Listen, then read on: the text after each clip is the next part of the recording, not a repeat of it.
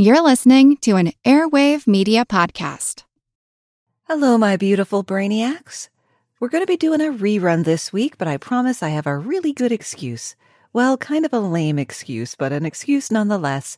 I was not able to type the 7 pages of research necessary to make an episode of Your Brain on Facts because I jammed my wrist while trying to start my log splitter, and I still haven't figured out exactly how I managed to do that.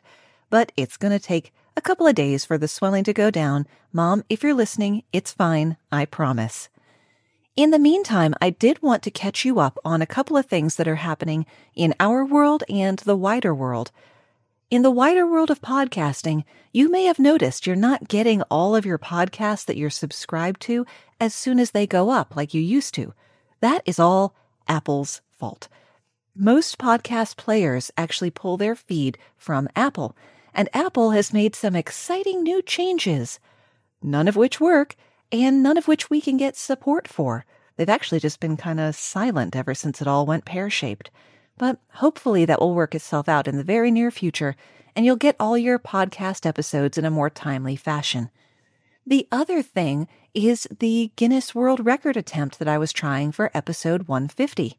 They finally got back to me, even though I allotted extra time for it. And here's what the email said. Thank you for sending us the details of your proposed record attempt for most guest segments on a single podcast episode. Unfortunately, after thoroughly reviewing your application with members of our research team, we are afraid to say that we cannot accept your proposal as a Guinness World Records title. Our team of expert record managers receive thousands of new record proposals every year from all over the world, which are carefully assessed to establish if they meet our stringent criteria. Every record verified by Guinness World Records must be measurable by a single superlative, verifiable, standardizable, breakable, and also present an element of skill. In this instance, we would not be able to standardize the length of a podcast episode or how long a guest would appear to count as a segment. Whilst we appreciate this is not the decision you hoped for, we trust that you will understand our decision. Yada, yada, yada. And to be honest, I do understand the reasons. And I'll try to think of how I could possibly format it differently to go for some other kind of record or the same record phrased differently for episode 200. And I'll probably start working on that around episode 175 just to give extra time for it. But on the whole, I'm not bothered about it, and you shouldn't be either. Onward to bigger and better things. Before I turn you over to Past Moxie for this Greatest Hits episode, be sure to mark your calendars for May 19th through the 23rd for Live Stream for the Cure, an amazing fundraising event for cancer research that I was thrilled to participate in last year and am even more excited for this year because this year I'm after the watershed, meaning it's Your Brain on Facts after dark. Hit me up on social media, Facebook and Instagram, Your Brain on Facts, Twitter, Brain on Facts Pod, and let me know what salacious topic you want me to cover when the gloves come off. And onward to this week's Greatest Hits episode. Look forward to next week's new episode voted on by patreon.com/yourbrainonfacts. And now, your feature presentation.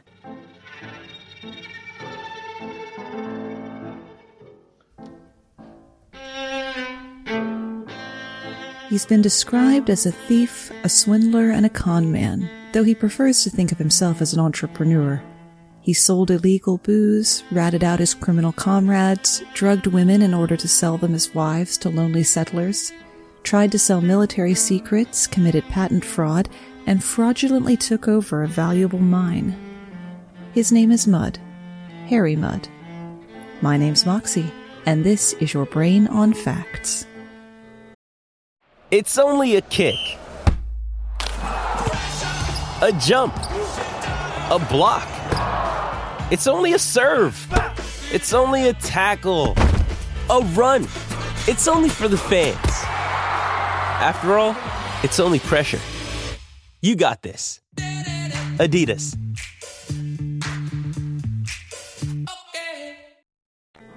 Today's topic was chosen by our supporters at patreon.com/yourbrainonfacts, who get to vote on one episode topic each month.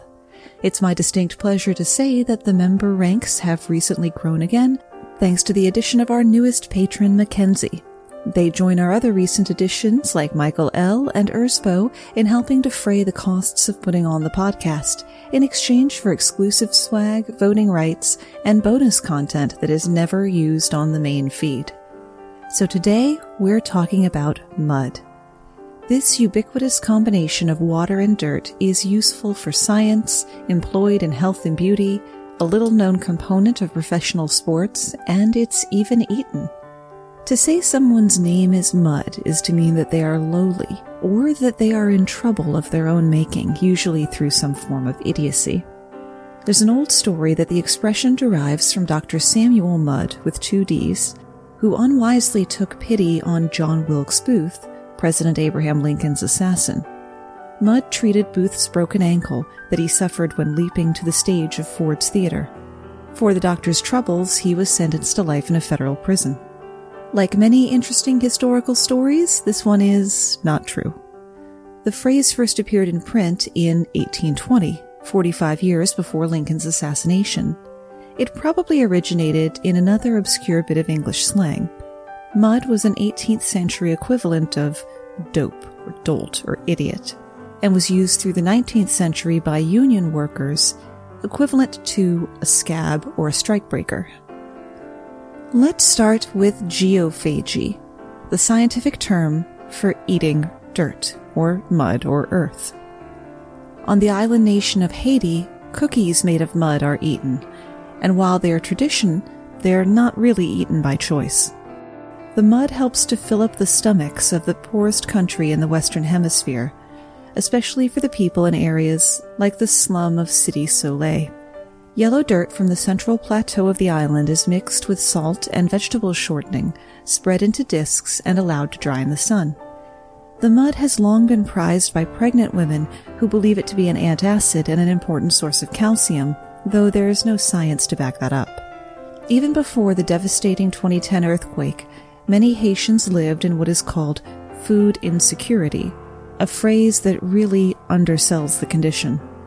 Being an island, it imports much of its food, and increased prices of basic ingredients, or the petroleum needed to get them there, means less food is available and at higher prices.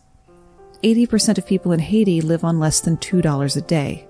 So if 2 cups of rice cost 70 cents, but a mud cookie is only 5 cents, the choice, if unpleasant, is obvious. The mud cookies are not only food in the slums, but an important part of their economy. For some people, making and selling them is their only source of income. Dirt is trucked in from the central town of Hinchi to the markets where women, and it's exclusively women who make the cookies, buy bags of dirt for $5 a bag, sometimes on credit. In the nearby slums and shanty towns, the dirt is sifted to remove clumps and rocks, then mixed with shortening and salt. It's spread in circles on sheets to dry in the sun, sometimes next to open sewers. If it rains or if the scorching sun ducks behind the clouds, the cookies can't dry and the women end up owing money that they don't have. The finished cookies are carried in buckets to markets or sold on the street. They're said to have a smooth consistency, though they suck all of the moisture out of your mouth and the taste of dirt will linger for hours.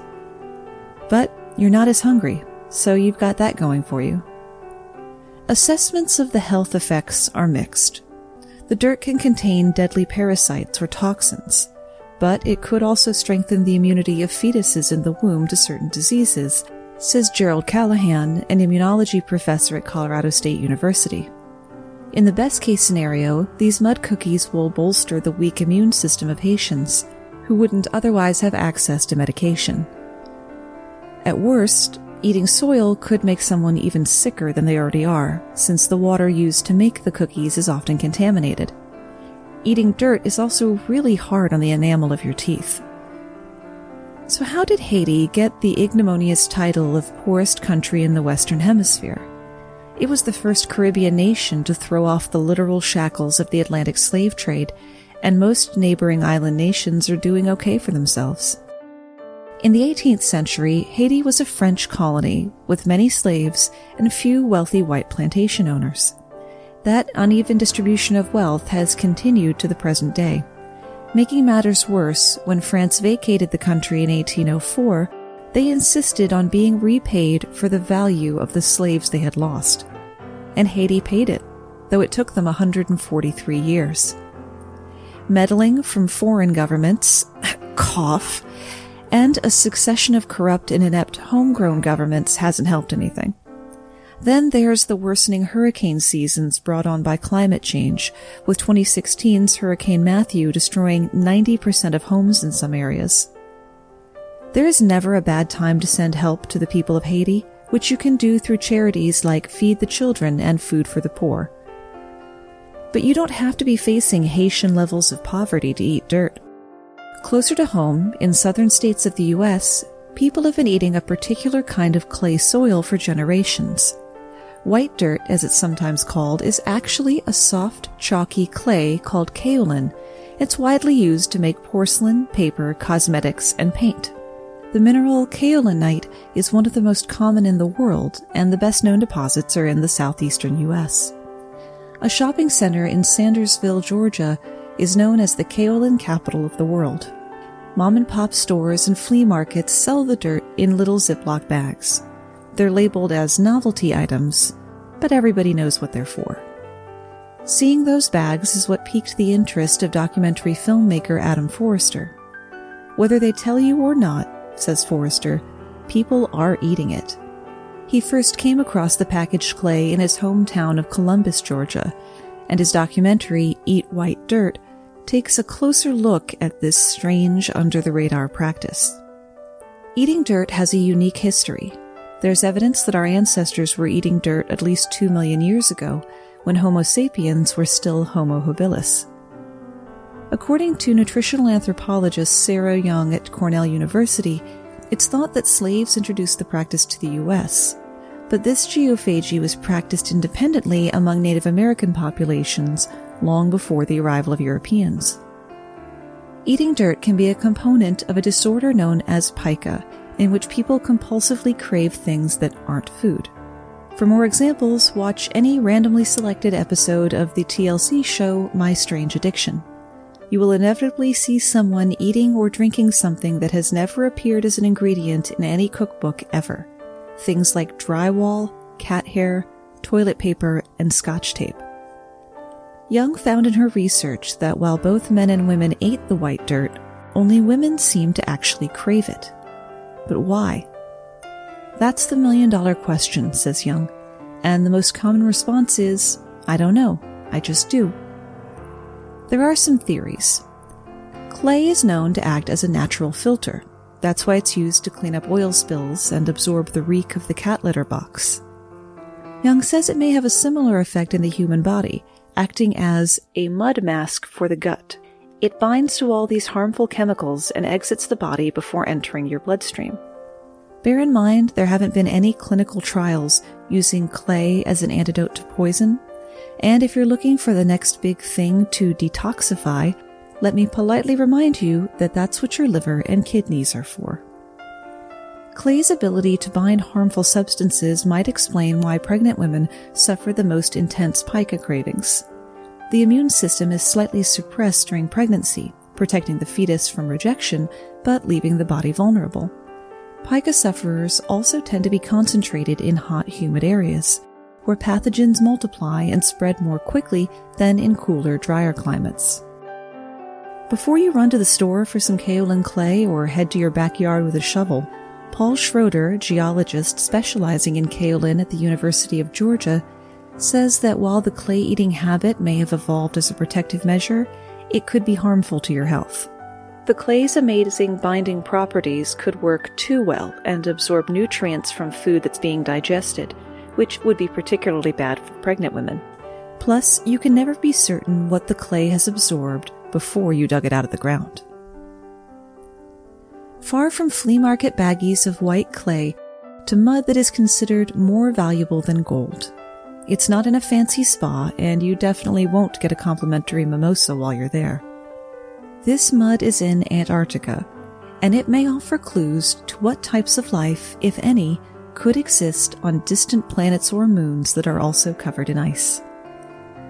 In the first such study of subglacial sediment, scientists with the British Antarctic Survey and other institutions are studying the mud at the bottom of Lake Hodgson on the Antarctic Peninsula. As if getting there weren't hard enough, the scientists have to get through 10 to 13 feet, 3 to 4 meters of ice. That's a cakewalk compared to the more than 1,600 feet or 500 meters of ice that used to cap the lake. The sediments the scientists are studying were deposited when the lake was sealed under that thick ice nearly 100,000 years ago. In the journal Diversity, David Pearce of the University of Northumbria and his colleagues reported that they grew 20 cultures of microbes found in the uppermost layer of the sediment core, proving that there are viable extremophiles, or life that thrives in extreme environments, in the lake. They also found fossilized fragments of DNA from many different kinds of microbes that seem to have adapted to Antarctica's extremes over the eons. Understanding how microbes and other forms of life are thriving in the cold, dark, isolated, nutrient-poor places under the frozen continent's thick ice could help researchers learn about the origins of life on Earth and the possibilities of life on other worlds, like Jupiter's icy moon Europa. Nearly a quarter of the genetic sequences identified in the study do not match with any known sequences, the researchers reported, suggesting a diversity of never-before-seen life forms may be beneath Antarctic lakes. Further investigation is needed, but the researchers say many of the species in this isolated ecosystem may be brand new to science.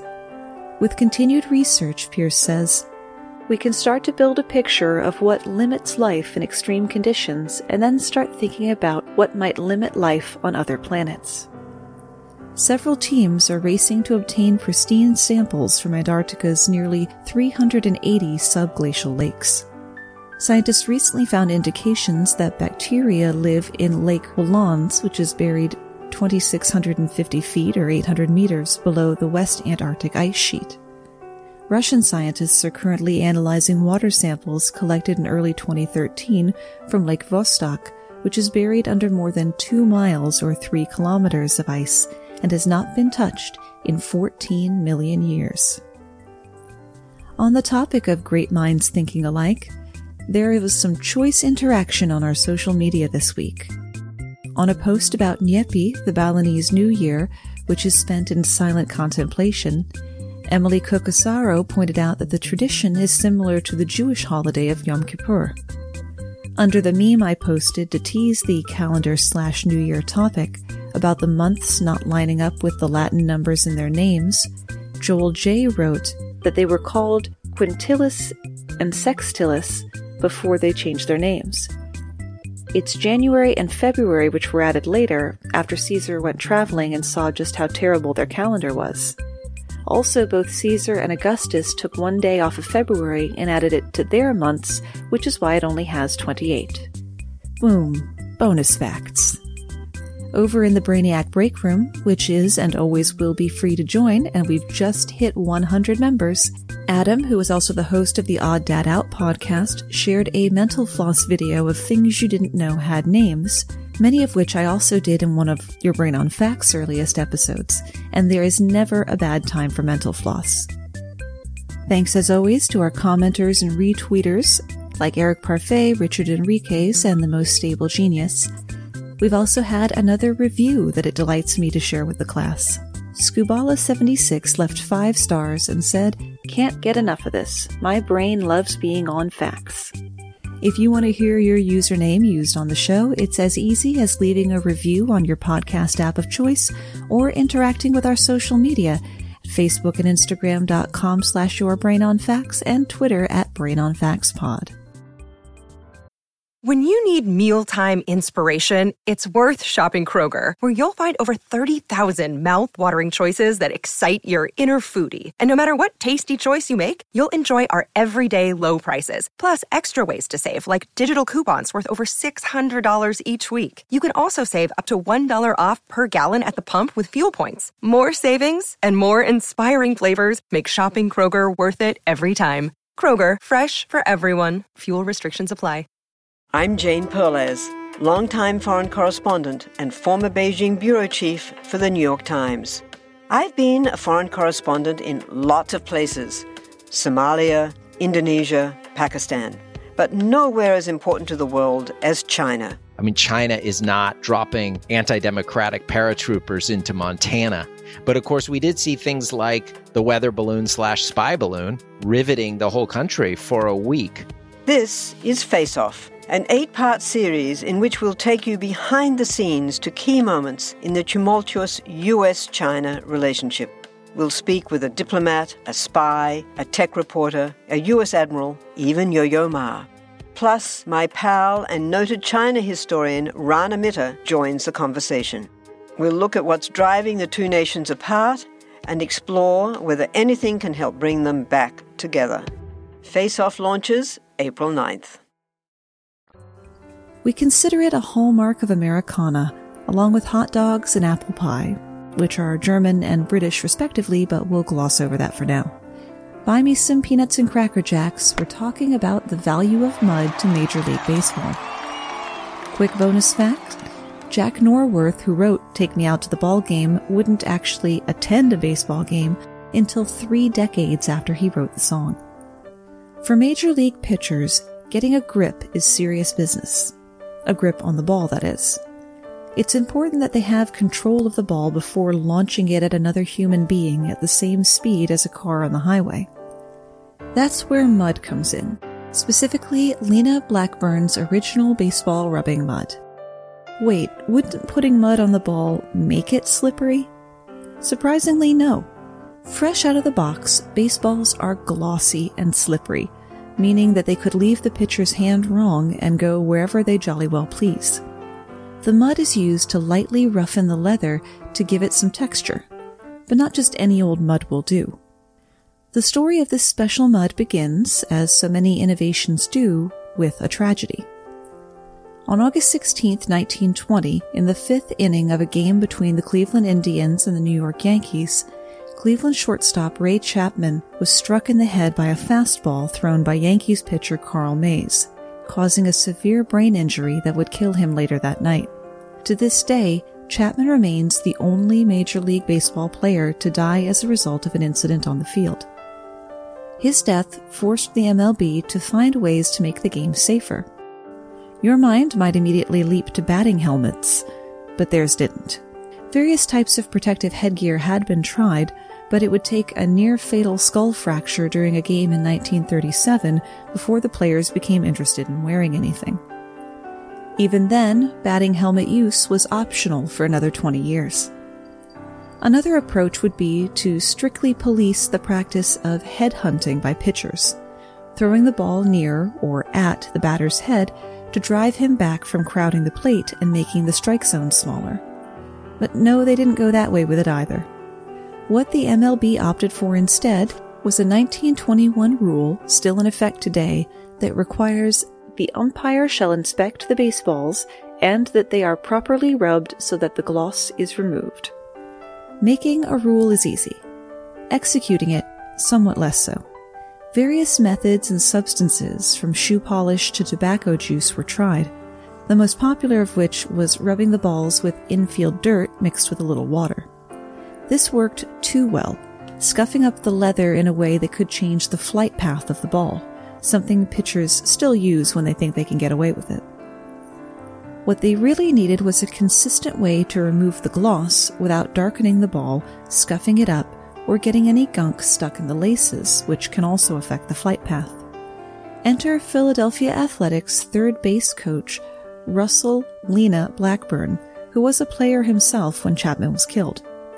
He was also an avid fisherman who spent his off-seasons fishing in the backwaters of the Delaware River near his home in New Jersey. Reasoning that the infield dirt was too abrasive, Blackburn experimented with the ultra-soft mud at the bottom of the Delaware River. Its soft, pudding-like consistency allowed it to work as an ultra-fine grit buffing agent. You only get that consistency in certain parts of the river, where tributaries bring in finer-grained sediment. Just as he'd hoped, a tiny bit of mud took the gloss off the balls without staining or damaging them. As a bonus, it didn't smell like the other things they'd tried. Soon, Blackburn was selling his original baseball rubbing mud to every American League team, but only the American League. He wouldn't sell to their rivals, the National League, because he'd been an American League player, though he would eventually relent in the 1950s. To this day, Major League Baseball still uses the same mud, though the company passed to John Haas, a friend of Blackburn's, upon his death, and then to Haas's son-in-law, Burns Bintliff, and today is run by Burns' son, Jim. Jim Bintliff keeps the location of the annual July to October mud harvest of about 1,000 pounds or 454 kilograms a secret. So secret, in fact, that he had 2 children with his wife before he deemed it safe to tell her where the spot was. He makes about $20,000 a season for the effort. Even though the product is now sold to the public, is popular also with the NFL for adding grip to new footballs, and is used on 200,000 baseballs per year, such a small amount is needed per ball that the MLB only uses 2 32-ounce buckets, which retail for $75 each. Just a dab will do you. Speaking of sports, mud plays a much more visible role in a race/obstacle course called the Tough Mudder. Since its first race in May 2010, over 2.5 million people across 7 countries have competed, each paying about $200 for the privilege. It began with an idea by 2 British students of the Harvard Business School, one of whom was a former counterterrorism officer. The original course, held at Bear Creek Ski Resort in Pennsylvania, featured military boot camp-style obstacles over a miles-long course, many of which involved slogging through, you guessed it, mud. The creators began expanding to other cities and franchising the course. As with anything successful, competitors quickly began popping up, so Tough Mudder has had to up the ante to stay competitive. In recent years, electric shocks, tear gas, and 2 fire-based events. One drops participants through a ring of fire and the other forces them to slide through a 5-foot wall of fire into the water, have been added. Before competing, contestants have to sign a waiver that reads in part, "I acknowledge that the Tough Mudder event is an extreme test of my physical and mental limits that carries with it the inherent risk of physical injury. Inherent risks are risks that cannot be eliminated completely regardless of the care and precautions taken." It goes on to release Tough Mudder from any and all claims, actions, suits, demands, losses, and other liabilities in relation to any death, physical or mental injury resulting from the inherent risks of the event or ordinary negligence. I don't know about you, but I for one dislike the phrase ordinary negligence there. I mean, I've signed a number of indemnities in my life that mention negligence, but ordinary negligence makes it sound like they expect a certain amount of half-assedness in the daily operations. Anyway, legalese hasn't stopped lawsuits. One was filed by the family of a 28-year-old Maryland man who died during the 2013 race in West Virginia while attempting the walk the plank obstacle, in which competitors climb a wall and drop into a pool. The man was submerged for at least 5 and possibly as long as 15 minutes before being pulled from the water. The coroner ruled it an accidental drowning, but his family filed a wrongful death suit, claiming that organizers didn't provide adequate rescue divers at the event's deep water obstacle. And a New York man filed a lawsuit saying that he nearly lost his leg after his right knee was impaled by a jagged piece of metal under a pool of sludge in the electroshock portion of the 2013 race. If the obstacles don't get you, the mud itself might. Tough Mudder and other adventure races require a lot of space, so they're often staged in rural areas, near or even in livestock pastures. Where there's livestock, there's poop, and where there's poop, there can be bacteria and viruses, like Campylobacter, the virus that causes the norovirus, and even E. coli. And you're swimming in it. Symptoms may not come up until a few days later and can include nausea, diarrhea, abdominal cramps, and fever. After a 2012 Tough Mudder in Nevada, 3 military personnel were admitted to the Nellis Air Force Base Medical Center with vomiting and bloody diarrhea. All had fallen face first in the mud on the Tough Mudder course on a nearby cattle ranch a week before. Subsequent investigations linked 22 more cases, most likely caused by infection with the fecally transmitted Campylobacter coli. There are things you can do to protect yourself if this grown-up version of a Double Dare physical challenge is just calling your name. Try to avoid ingesting the mud or any surface water during the run, which is, good advice on any day. Rinse off as soon as possible after the race. Don't touch your eyes, nose, or mouth, and definitely don't eat until you've properly washed all over with soap and clean water. If you do catch one of those nasty bugs, stay home and rest, drink plenty of water, and eat yogurt with an active culture to help your body get your microbiome back in balance. Also be on the lookout for worsening symptoms, because in extreme cases, certain types of E. coli can cause kidney failure, especially in people with weakened immune systems. Tough Mudder races also test the mettle of local emergency rooms. The 2013 race in Pennsylvania saw 38 participants taken to the ER at the Lehigh Valley Hospital, and 100 more had to be treated on site. Understandably, this did not sit well with the staff, like emergency physician Dr. Marna Greenberg. She had patients suffering seizures, dehydration, fainting, and later co-wrote a study criticizing the extremity of the event. She wants Tough Mudder to work with the local hospitals so they're not blindsided by a sudden influx of patients. For all the gloom and doom I've been spinning around it, Tough Mudder is statistically fairly safe as endurance sports go. Those who participate tend to be in good physical condition and have trained specifically for the event. The obstacles are designed and tested with outside engineers as well as with the help of fire and emergency medical personnel. Most injuries are minor, requiring only first aid, and only the one death has occurred. For comparison, for every 1 million people who go skiing, there are 54 fatalities. And that's where we run out of ideas, at least for today. So who was the ne'er-do-well rapscallion from the top of the show? Full name, Harcourt Fenton Mudd. He was a recurring character from the original Star Trek series. A fun character for the writers to play with, Mudd's antics continued in novels, comics, the animated series that ran for 22 episodes in 1973, and he even made it to the home computer game Star Trek Starfleet Academy in 1997. Remember, you can always find the full script of the episode and links to the research sources at yourbrainonfacts.com. Thanks for spending part of your day with me.